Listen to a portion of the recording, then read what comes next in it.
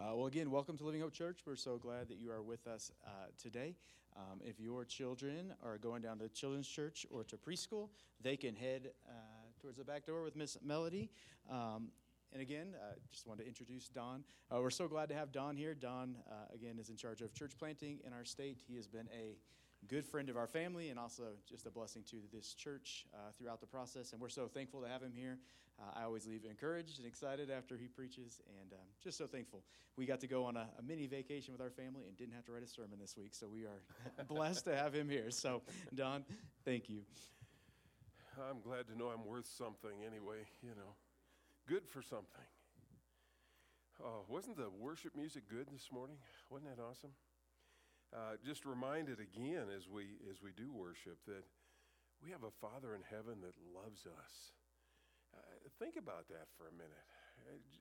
It blows my mind as I look in God's Word from Genesis to Revelation and see just how incredible His love is for you and for me. I don't know about you, but I know me pretty well, and I'm not all that lovable some days, but He still loves us. Even as we face the craziness of this world. It seems like we're living in a very uncertain time, doesn't it? You turn on the TV and see what's going on in the world, and there's just not a lot of encouragement.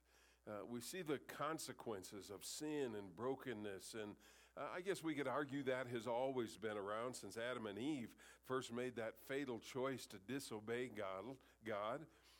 It's always been with us, but it seems like the ugliness of sin and that mean-heartedness it just abounds in our world today. So much division, politics, race, religion, gender, everything is polarized today. And as Dr. Taylor asked me to come and preach, you all knew he received his doctorate this weekend? Yeah? Did you know that? Yeah. Doc, I've got a pain, right? No. He doesn't like me to point it out like that, I know, but that's quite an accomplishment, so we need to acknowledge that. This morning as Rondi asked me to preach here recently and be with you, I really went immediately to Isaiah chapter 43, and I want to ask you to turn there with me.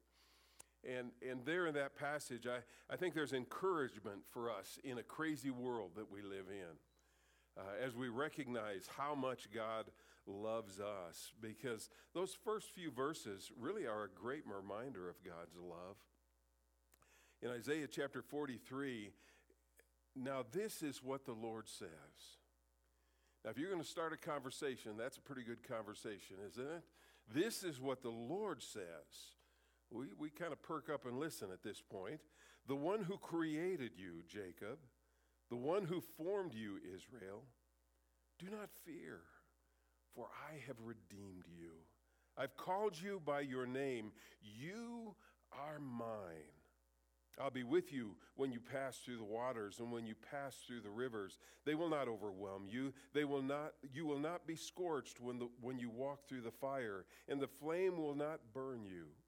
For I, the Lord your God, the Holy One of Israel and your Savior, gave Egypt as a ransom for you, and Cush and Seba in your place, because you are precious in my sight and honored, and I love you. Let's bow together in prayer, shall we? Lord, we just ask you right in these moments to bless us. As we open your word, we pray that we wouldn't hear the word of a man, but instead your Holy Spirit would speak to us this morning, and that you would awaken us and renew in us the understanding of your amazing love for us. How real it is, how personal it is, how protecting it is. How powerful it is. Father, I pray this morning that as your people gather together in this place to worship you, that it would be truly a celebration of your love. We ask it in Jesus' name. Amen. The good news is we have a Father who loves us. And that's played out in a lot of different ways, but we certainly know that because of the Father's love, the Son came into the world and gave his life for you and I. Ransomed his life that those who are captive in sin could be purchased back, brought back into a relationship with him. He came to free us from our bondage, to bring new life into us, that we might be one with him again and enjoy that relationship that he intended from the very beginning. And as I'm discovering and growing in the Word, I see it over and over again that God's Word reveals his amazing, amazing love for us. It reveals our desperate need. It reveals our sin, and it shows us how we have been broken by that sin and how sin has consequence for time and eternity in our lives. But we over and over again see a God, a Father who loves us and meets us even in the midst of that sin and provides hope and redemption in that sin. And when we begin to understand the Father's love, it really changes us. I've watched it in many lives. Usually we start out thinking that we need to respond to God's love because we don't want to go to hell. Isn't that right? I mean, so we become law keepers. And we say, Lord, forgive me of my sin, and I'm going to keep your law. And we diligently try to do that, only to find that we don't have the power to keep that law. And we fall short again and again and again, and yet we find God's love there to pick us up and to hold us tightly and then provide what's needed in our lives to live that different life. And over a period of time of failure and forgiveness and renewal and God's love invading our lives again, we begin to understand that love is what really changes us. It's God's grace in our lives. It's his mercy at work within us that takes us where we are, even in our sin, and loves us enough not to leave us there. But it changes us, and suddenly, instead of just being law keepers, we discover that we've fallen in love with a God who loves us. And that love makes all the difference in the world. It changes how we see God. It changes how we see ourselves. And we discover that he is a loving Father who knows what will hurt us. And like a loving Father, warns us away from that hurt, reminding us of the consequence of sin. And he disciplines us because he loves us. And then he runs to us, even in the brokenness of our lives and the brokenness of our hearts, and protects us and holds us tightly and promises that he will always be there no matter what we face in life. When all of that becomes more than just nice things that we think about, it really moves us to trust him and to live in faithfulness before him. It begins to change us to the place that we are motivated to a life of faithfulness, a life of holiness. It leads us to become all that God had created us to be and intended our lives to be. And he wants you and I to know just how much we're loved. And when we begin to fathom that deep, deep love, it changes everything. Now, I believe that most of us gathered here this morning are probably excited about living for Jesus. Amen? We want to live, maybe we ought to try that one more time. We're excited to live for Jesus. Amen? Oh, yeah. Now I know you mean what you say. I think we want to live faithful lives. We want to be the kind of people that honor him and glorify him. And friends, quite honestly, when we begin to understand how deep his love is, it moves us into that kind of life. Now, in Isaiah 43, I say all that to say that the words that are shared here in Isaiah 43 are words to a desperate people. God's people had sinned again. They, like you and I, they had ignored God's warnings that were meant to move them away from the consequence of their sin and move them toward himself and his love. And yet they had once again disregarded God's warning.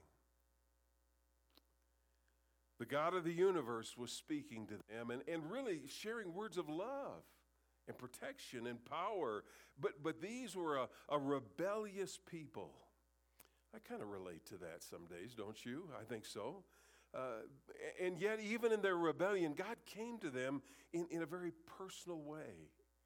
Now, God had every right, quite honestly, God had every right to distance himself from Israel, from the people of God. They had disregarded God's law. They had repeatedly sinned against God. They had walked away from him down a pathway that would lead them farther and farther and farther away from the Father and his love. They had done all of the wrong things and made all of the wrong decisions, and yet here came a loving Father, so loving his children that even though they had wandered far away, he came to remind them of the relationship that he desired with them. God had sent the prophets. We could name them all. I can't pronounce half of them, but we could name them this morning. And the prophets called them to repentance. And they would repent and then ignore. They would repent and then fall back into sin. But what they really needed to understand was when you ignore God in his warnings, when you fail to walk faithfully with him, there's always a price that has to be paid. Now, God has the final say. I think we understand that, don't we? When this world comes crashing to a violent end, God's going to be there to catch his people. God has the final say. And when he says, repent, or else, that sounds hard, doesn't it? But that's the reality. We either turn to him and find forgiveness in him and find his love in all of the goodness that he brings, or we pay the price. There is a payday someday for our sin. God has the last say. Now, for these people in Isaiah chapter 43, even though he's offering words of hope and promise and protection, he's also helping them see that that will come even though they have ignored his love. Now, the northern kingdom of Israel had been conquered by Assyria in 722 BC and led off into captivity, their land and their cities destroyed. The southern kingdom of Israel had lasted a little longer, but in 587 BC, Babylon came along and laid siege to the city of Jerusalem, destroyed it. The walls of Jerusalem were torn down, the temple was destroyed, and the people of God were led astray into captivity into Babylon. The promised land, that precious promised land, was now in their rearview mirror as they headed to Babylon, because God has the last say. And he calls us to repent, or else. Now, I think most of us can relate to that because we feel like we're living in a strange land today in America, don't we? I think we do. We look around us, we listen to the news, we see people, and there seems to be a growing brokenness, a sense of hopelessness over the world we live in today. Everything seems to be out of control, and we seem to have no ability to change anything. And again, there is a hopelessness. But like God in the Old Testament and his Old Testament people, he is speaking to you and I this morning who feel like exiles in a foreign land and reminding us that we are incredibly, unbelievably loved by him. Here in Isaiah 43, God shares incredible words of comfort for his people, a displaced people, a discouraged people, a defeated people, a dominated people, and yet a people who could enjoy God's love. I want us to see just what God has to say to them, because I think he's saying the same to you and I. God had a promise of hope for those folks who were living out the consequence of their sin. Look at verse 1, because there we find that Father who loved them with a very personal love. And God says, you are mine. Look at verse 1. Now this is what the Lord says. The one who created you, Jacob, and the one who formed you, Israel, do not fear, for I have redeemed you. I have called you by your name. You are mine. You're mine. Now remember, these were a people in captivity, living out the consequence of their poor decisions and their sin. And God comes to them in a very personal way and says, I got this. I've got you. I love you. He says, I created you. I formed you. I redeemed you. I know you by name. I call you by name because you're mine. He created us, which shows purpose, doesn't it? He didn't need us. He didn't need you. He didn't need me. But it wasn't a matter of need. It was a matter of want. He wanted us and created us for a relationship with himself, a relationship of love, a relationship that brings the fullness that God intends to our lives. He said, not only did I create you, but I formed you. That shows intentionality, doesn't it? You're not an accident of conception. You're not an amalgamation of molecules that somehow came together in the primordial ooze and crawled up on the seashore. No, God says, I formed you. You were specially made in your mother's womb. I love you. He says, not only did I create you, not only did I form you, but I also redeemed you. While you were far off and captive in sin, under a death sentence because of that sin, I pardoned you. I bought you with a great price. Peter puts it this way, back in the New Testament in chapter 1, verse 18 of 1 Peter, for you know that you were redeemed from your empty way of life inherited from the fathers, not with perishable things like silver or gold, but with the precious blood of Christ. The precious blood of Christ, like that of a lamb without blemish. And then Paul tells us in 1 Corinthians 6, verse 19, you are not your own. You've been bought with a price. God reaches out to us in love and says, I created you, I formed you, I redeemed you. You're mine. I know you personally by name. Now, belonging is important, isn't it? When something belongs to me, that usually means it's special to me. Now, I want to use an illustration, and I'm not going to press it real far because you'll understand why.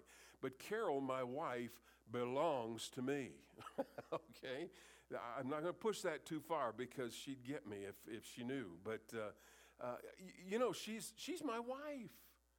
And because I love her, I try and do the best I can to take care of her, to meet her needs, to even meet her wants and desires, and to make her happy. Every once in a while, I'll even do dishes. Now, that's a sacrifice.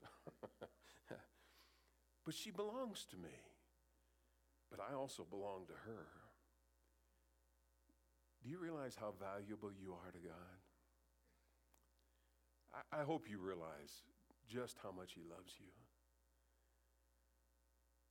Melody mentioned a little bit ago how incredible it is to think about how much he loved us and gave his son for us. Because he loves you, there's joy in being together with him. With him. And when we're with him, he cares for us and protects us and blesses us and meets our needs and completes us and satisfies us and ushers in the shalom of wholeness and completeness, the peace of God. We are redeemed sons and daughters. He knows us by name, and he says, you are mine. the God of the universe, the God of all creation, is speaking to these captive people here in Isaiah 43 and speaking to you and I and reminding us that we are loved with a very special love. God has every right to distance himself from you and I because of our sin. He could if he chose, but he doesn't choose to do that. Instead, he chooses to come to us and love us. Even though we often choose to walk away from him, he continues to pursue us. What a personal love that is. But we also find that God's love is a protecting love. The Father's love is a protecting love. In verse 2, he says, I will be with you when you pass through the waters and when you pass through the rivers. They will not overwhelm you. You will not be scorched when you walk through the fire, and the flame will not burn you. I want you to notice in that second verse, it's not if you walk through the fire and the water or flood, but when. You see that? It's not a matter of if it can happen, it's when it can happen. The trials of this world and this life are absolutely guaranteed, and none of us want to go through those kinds of trials and tribulations, but it's going to happen. They're already on God's calendar. He's not surprised by them, and the fires and the floods are going to come, but they're already calendared, and he knows when, and he says, I will be there with you. That's a loving Father. Those are sweet words. When you realize you're going to walk through the fire and the flood, and yet you'll never, ever be alone because of his love for you and I. He doesn't run when the fire begins to rage. He doesn't run when the floods begin to rage. Instead, he comes to us and meets us there. We could probably all tell stories about the challenges that we've lived through and the difficulties of our lives.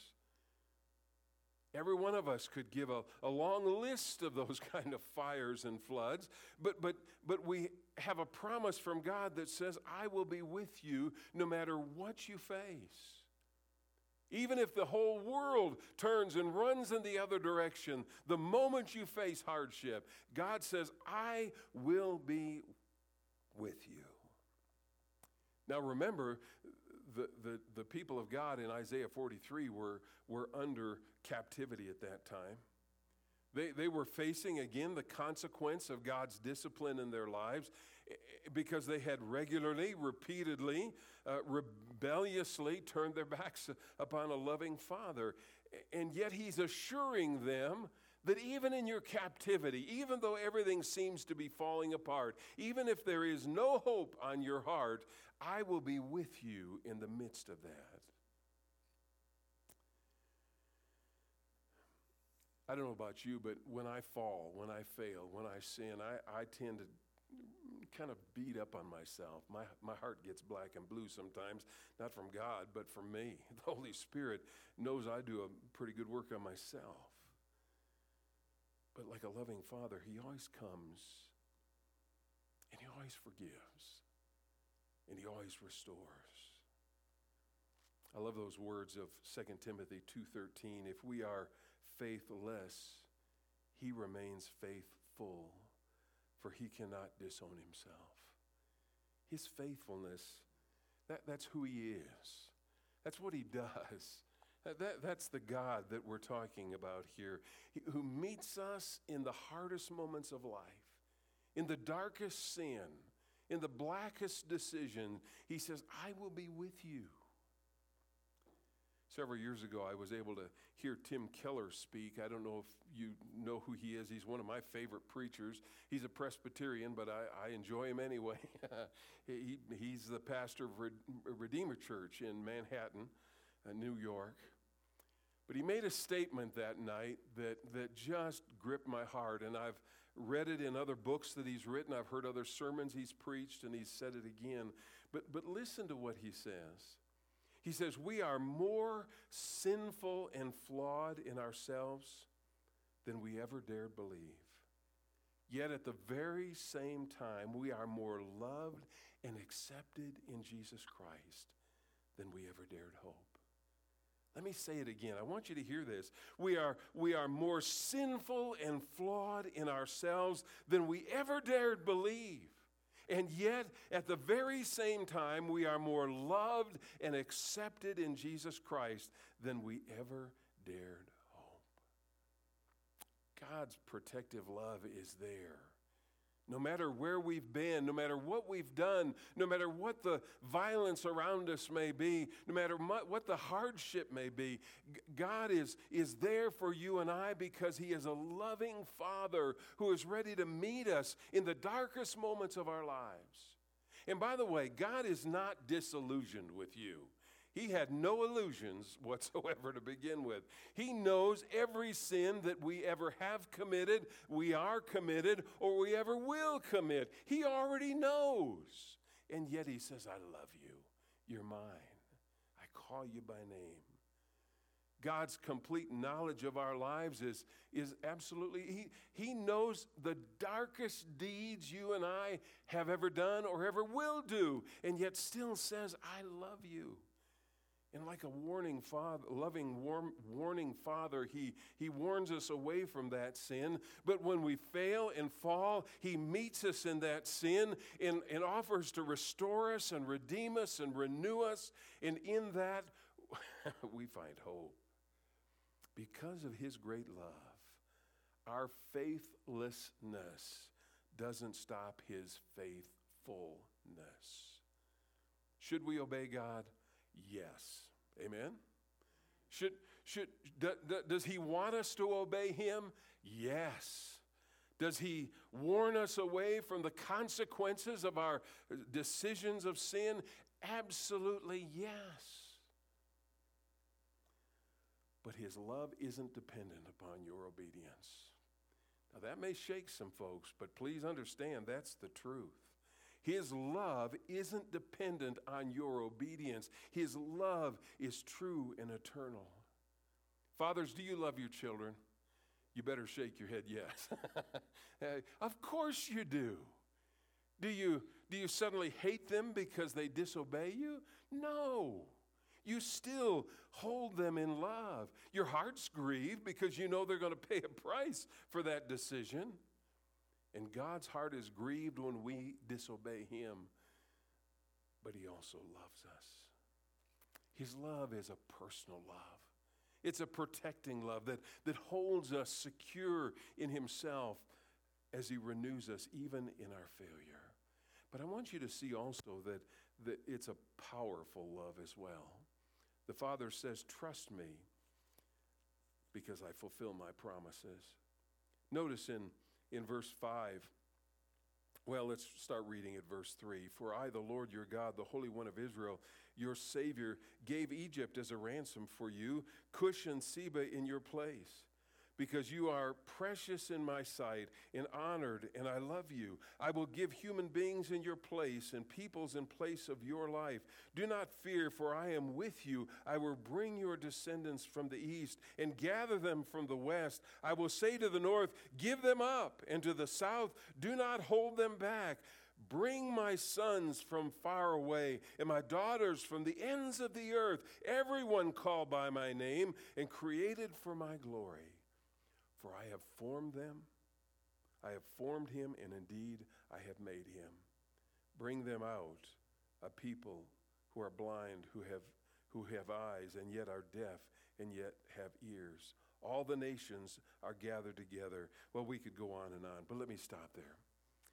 Why is it important for you and I to understand how much God loves us? Why is that important? I think a simple way of understanding it is you and I can only trust someone who has proven their love. Now think about that for just a moment. I can only trust someone who has demonstrated over and over and over again that I can lean into them because of their love, and I can trust them because of their love. Carol and I, my wife and I, have been married 49 years in June. And believe me, I know she loves me. She never would have put up with me otherwise. She loves me. And through the thick and thin, the hard and the good, she has demonstrated that love. And as a result of that, I would trust her with my life. Even when she says, Don, I love you, but this is going to hurt. I can lean into that because I know she would never hurt me unless it was unnecessary hurt. Trust in God's love comes as we trust, and he proves that. Let me back up. Trust in God's love is not an easy thing until we rest in him, knowing that he has proven himself true over and over and over again. Trust really is not so much a choice that we make, but it's the fruit of a growing love relationship that is proven again and again and again. Now let me explain what I mean by that. Have you ever faced a challenge and someone walks up to you and says, well, you just got to have faith in God? You ever had that happen? You want to smack them, you know? Let's be honest. What they're saying is true, isn't it? What we need to do is have faith in God. But if that faith isn't already there, you and I can't create that faith. We can't just decide, well, I think this morning I'm going to double my faith. I'm going to be more faith-filled today than I've ever been. It doesn't work that way. It doesn't work that way. You can't just choose to trust more. You can't just work up more faith and trust. You can't just choose to double your belief. It's a matter of relationship. It's not a choice you make so much as the fruit of the assurance of a long relationship, proving that love over and over and over again. In other words, you trust somebody to the degree that you know that they love you and have proven that love. Again, I know Carol loves me. She's proven it time and again. But because I know that, I can lean into that love and trust that love. You're not going to trust God one bit more beyond what your growing relationship of love with him demonstrates. Living in a fallen world brings a lot of challenge, a lot of hardship, a lot of brokenness. And sometimes it's a very painful experience. But as we lean into God and discover how much he loves us, and over again he demonstrates that love, it brings us to a point where we just know, and we trust him. We see his hand at work in our lives, bringing eternal good in the darkest moments of our life, in the deepest pain and problems of our life. He proves himself true through that love. And we're shown again and again how we can trust him. And that trust becomes a very natural thing. I think a question that we all ask at some point in our lives is, will God really come through for me when I need him the most? Will he be true to his promises? Can I really, really, really trust him? And the answer is yes. And do you know how we know that? Because he has proved it time and time and time again. Amen? He's been faithful. And he's been faithful because of his love for you and I. God wants us to trust him and to love him. And you know, when we do love him, it's an amazing thing. We come to the place where the questions arise, and yet those questions don't have the power they once had. Instead of questioning God, we begin to just faith it because of our love relationship with him. Instead of rebelling against God, we suddenly say, Lord, why would I live with that consequence of sin when I can live in love with you? You see, that love has a powerful effect upon our lives. And in that love, as we live day in and day out in that love, it solidifies into a faith and a trust that sees us through every challenge, every problem. And that's what God is saying to the people of Isaiah 43. Even though you're in captivity, even though you're living under the consequences of your own choices and sin, I am here for you, and I love you, and I will bring you back to the promise that I have given you. And you know what? He did. That's the amazing thing. God is always, always faithful. And he's faithful because of his love for you. And he wants us to live in that love, to count on that love, to lean into that love, to rest in that love, to live a life of wholeness because of that love. You know, it's funny what you remember over the years, the memories that stick in your mind.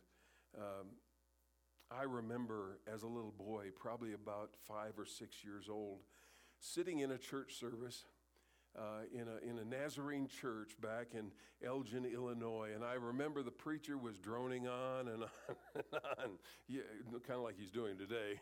And I remember reaching my hand up into my dad's hand. He had it draped over the pew there, and I reached up and I grabbed that hand. I remember that moment so vividly because it was a powerful moment. I suddenly felt such security and safeness as I held onto his hand. My dad was a big guy, is a big guy, and he, at that point, at 5 or 6 years of age, I thought he was Superman, you know? I thought he could do anything. I thought he had all of the answers. I thought he would always be there to protect me and care for me. And then I grew up and became a dad and a granddad and now a great-granddad. And I began to realize somewhere along the line that dads aren't Supermen, are they? Best of intentions, but they can't protect us. They don't always have all of the right answers, even as much as they want to. They can't always provide the safety they would love to provide. But let me tell you something. Your Heavenly Father is Superman. Amen? He can leap tall buildings in a single bound.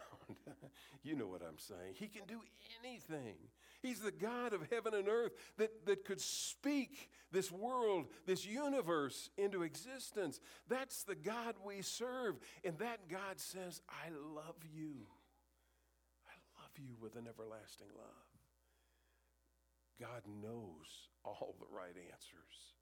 And we can trust those answers. He's proven himself true over and over again. We can lean into those answers and live those answers because he loves us. And in him we find our security. We find our strength. We find everything we need to live for him. Do you yearn for that kind of relationship with God? Do you hanker for it? Do you hunger for it? The Father offers each of us a relationship of love that is personal, that is protective, that's powerful. If you don't know that love, if you're not a part of God's family, you can be. He loves you no matter who you are, no matter where you've been, no matter what you've done. And he loves you enough that he offers to open his family to you and adopt you into that family. You know, adoption's kind of a special thing, isn't it? When we're born into this world, we're born into a family, and we really don't have any choice about that, do we? It's just we're born into that family. But adoption is different. In adoption, it's very intentional. And a couple of potential parents will learn about a child and learn about their challenges and learn about their problems, the physical, spiritual, emotional. They will meet and get to know that child and intentionally reach out and choose to open their lives to that child and welcome them into their family. And that's exactly what God does for you and I. Intentionally chooses us, Remember, he said, I created you. I formed you. I redeemed you. I know you by name. And I welcome you into my family. His love is a protecting love in that once you're his, no matter what this world can throw at you, he is there. The rest of the world will run. They'll leave you high and dry, desert you. But God says, I will never, ever leave you nor forsake you. And his love is powerful. It is enough and more than enough. The God of heaven and earth provides everything for us that we need to live for him. If you don't know that love, right now it's as simple as saying, Father, forgive me. I've made a mess of my life. My life is a mess because of the decisions I've made, and I want to offer that life to you. Adopt me into your family. Bring me to yourself and forgive me of my sin. Enter my life and make it something special as you've promised to do. Love me as you love those children in Isaiah 43. If that's your prayer this morning, that's all it takes. And it's not the magic of that prayer. There's nothing magical about any prayer. It's the heart that is reaching out to him. But if you're a child of God this morning, reach out to a Father who loves you with a love that cannot end and cannot be broken. And slip your hand into his hand and hold on tight. Because everything you need is found in the Father's love. Amen? Amen. Let's bow. Father, I believe most of us here are your children. And most of us, we've done a pretty good job of making a mess of our lives as well. And yet you come to us even in those broken moments and you restore us. You restore that relationship of love, and you prove that we can trust you. You prove that you are dependable, that you hold and offer to us everything that's needed for a life of meaning and purpose, a life of wholeness, a life of love. Father, this morning as your children, we just reach out to you and again celebrate all that you've done for us on Calvary's cross. Celebrate the empty tomb and the resurrection of our Savior and Lord Jesus. And Lord, we just commit anew to leave this place today with a renewed desire to serve you faithfully. Father, come to us. Call us by name. Protect us. And empower, hold us tight, we pray. In Jesus' name, amen.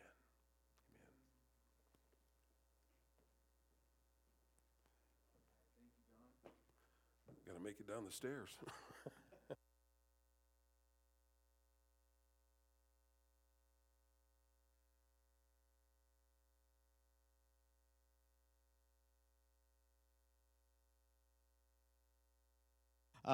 Whoa, there I am. So thank you, Don. Just a few announcements. First of all, if you're new to Living Hope Church, there should be a welcome card somewhere in the area of you. If you can fill that out and place in the box on the back table, we'd appreciate it. Also, you can place your tithes and offerings. On the back of your sermon notes are all of our announcements. We have small group Bible study, which meets tonight from 6 to 7. If you're interested in joining the worship team, have any singing capacity or any skills, let us know. We'll love to get you involved.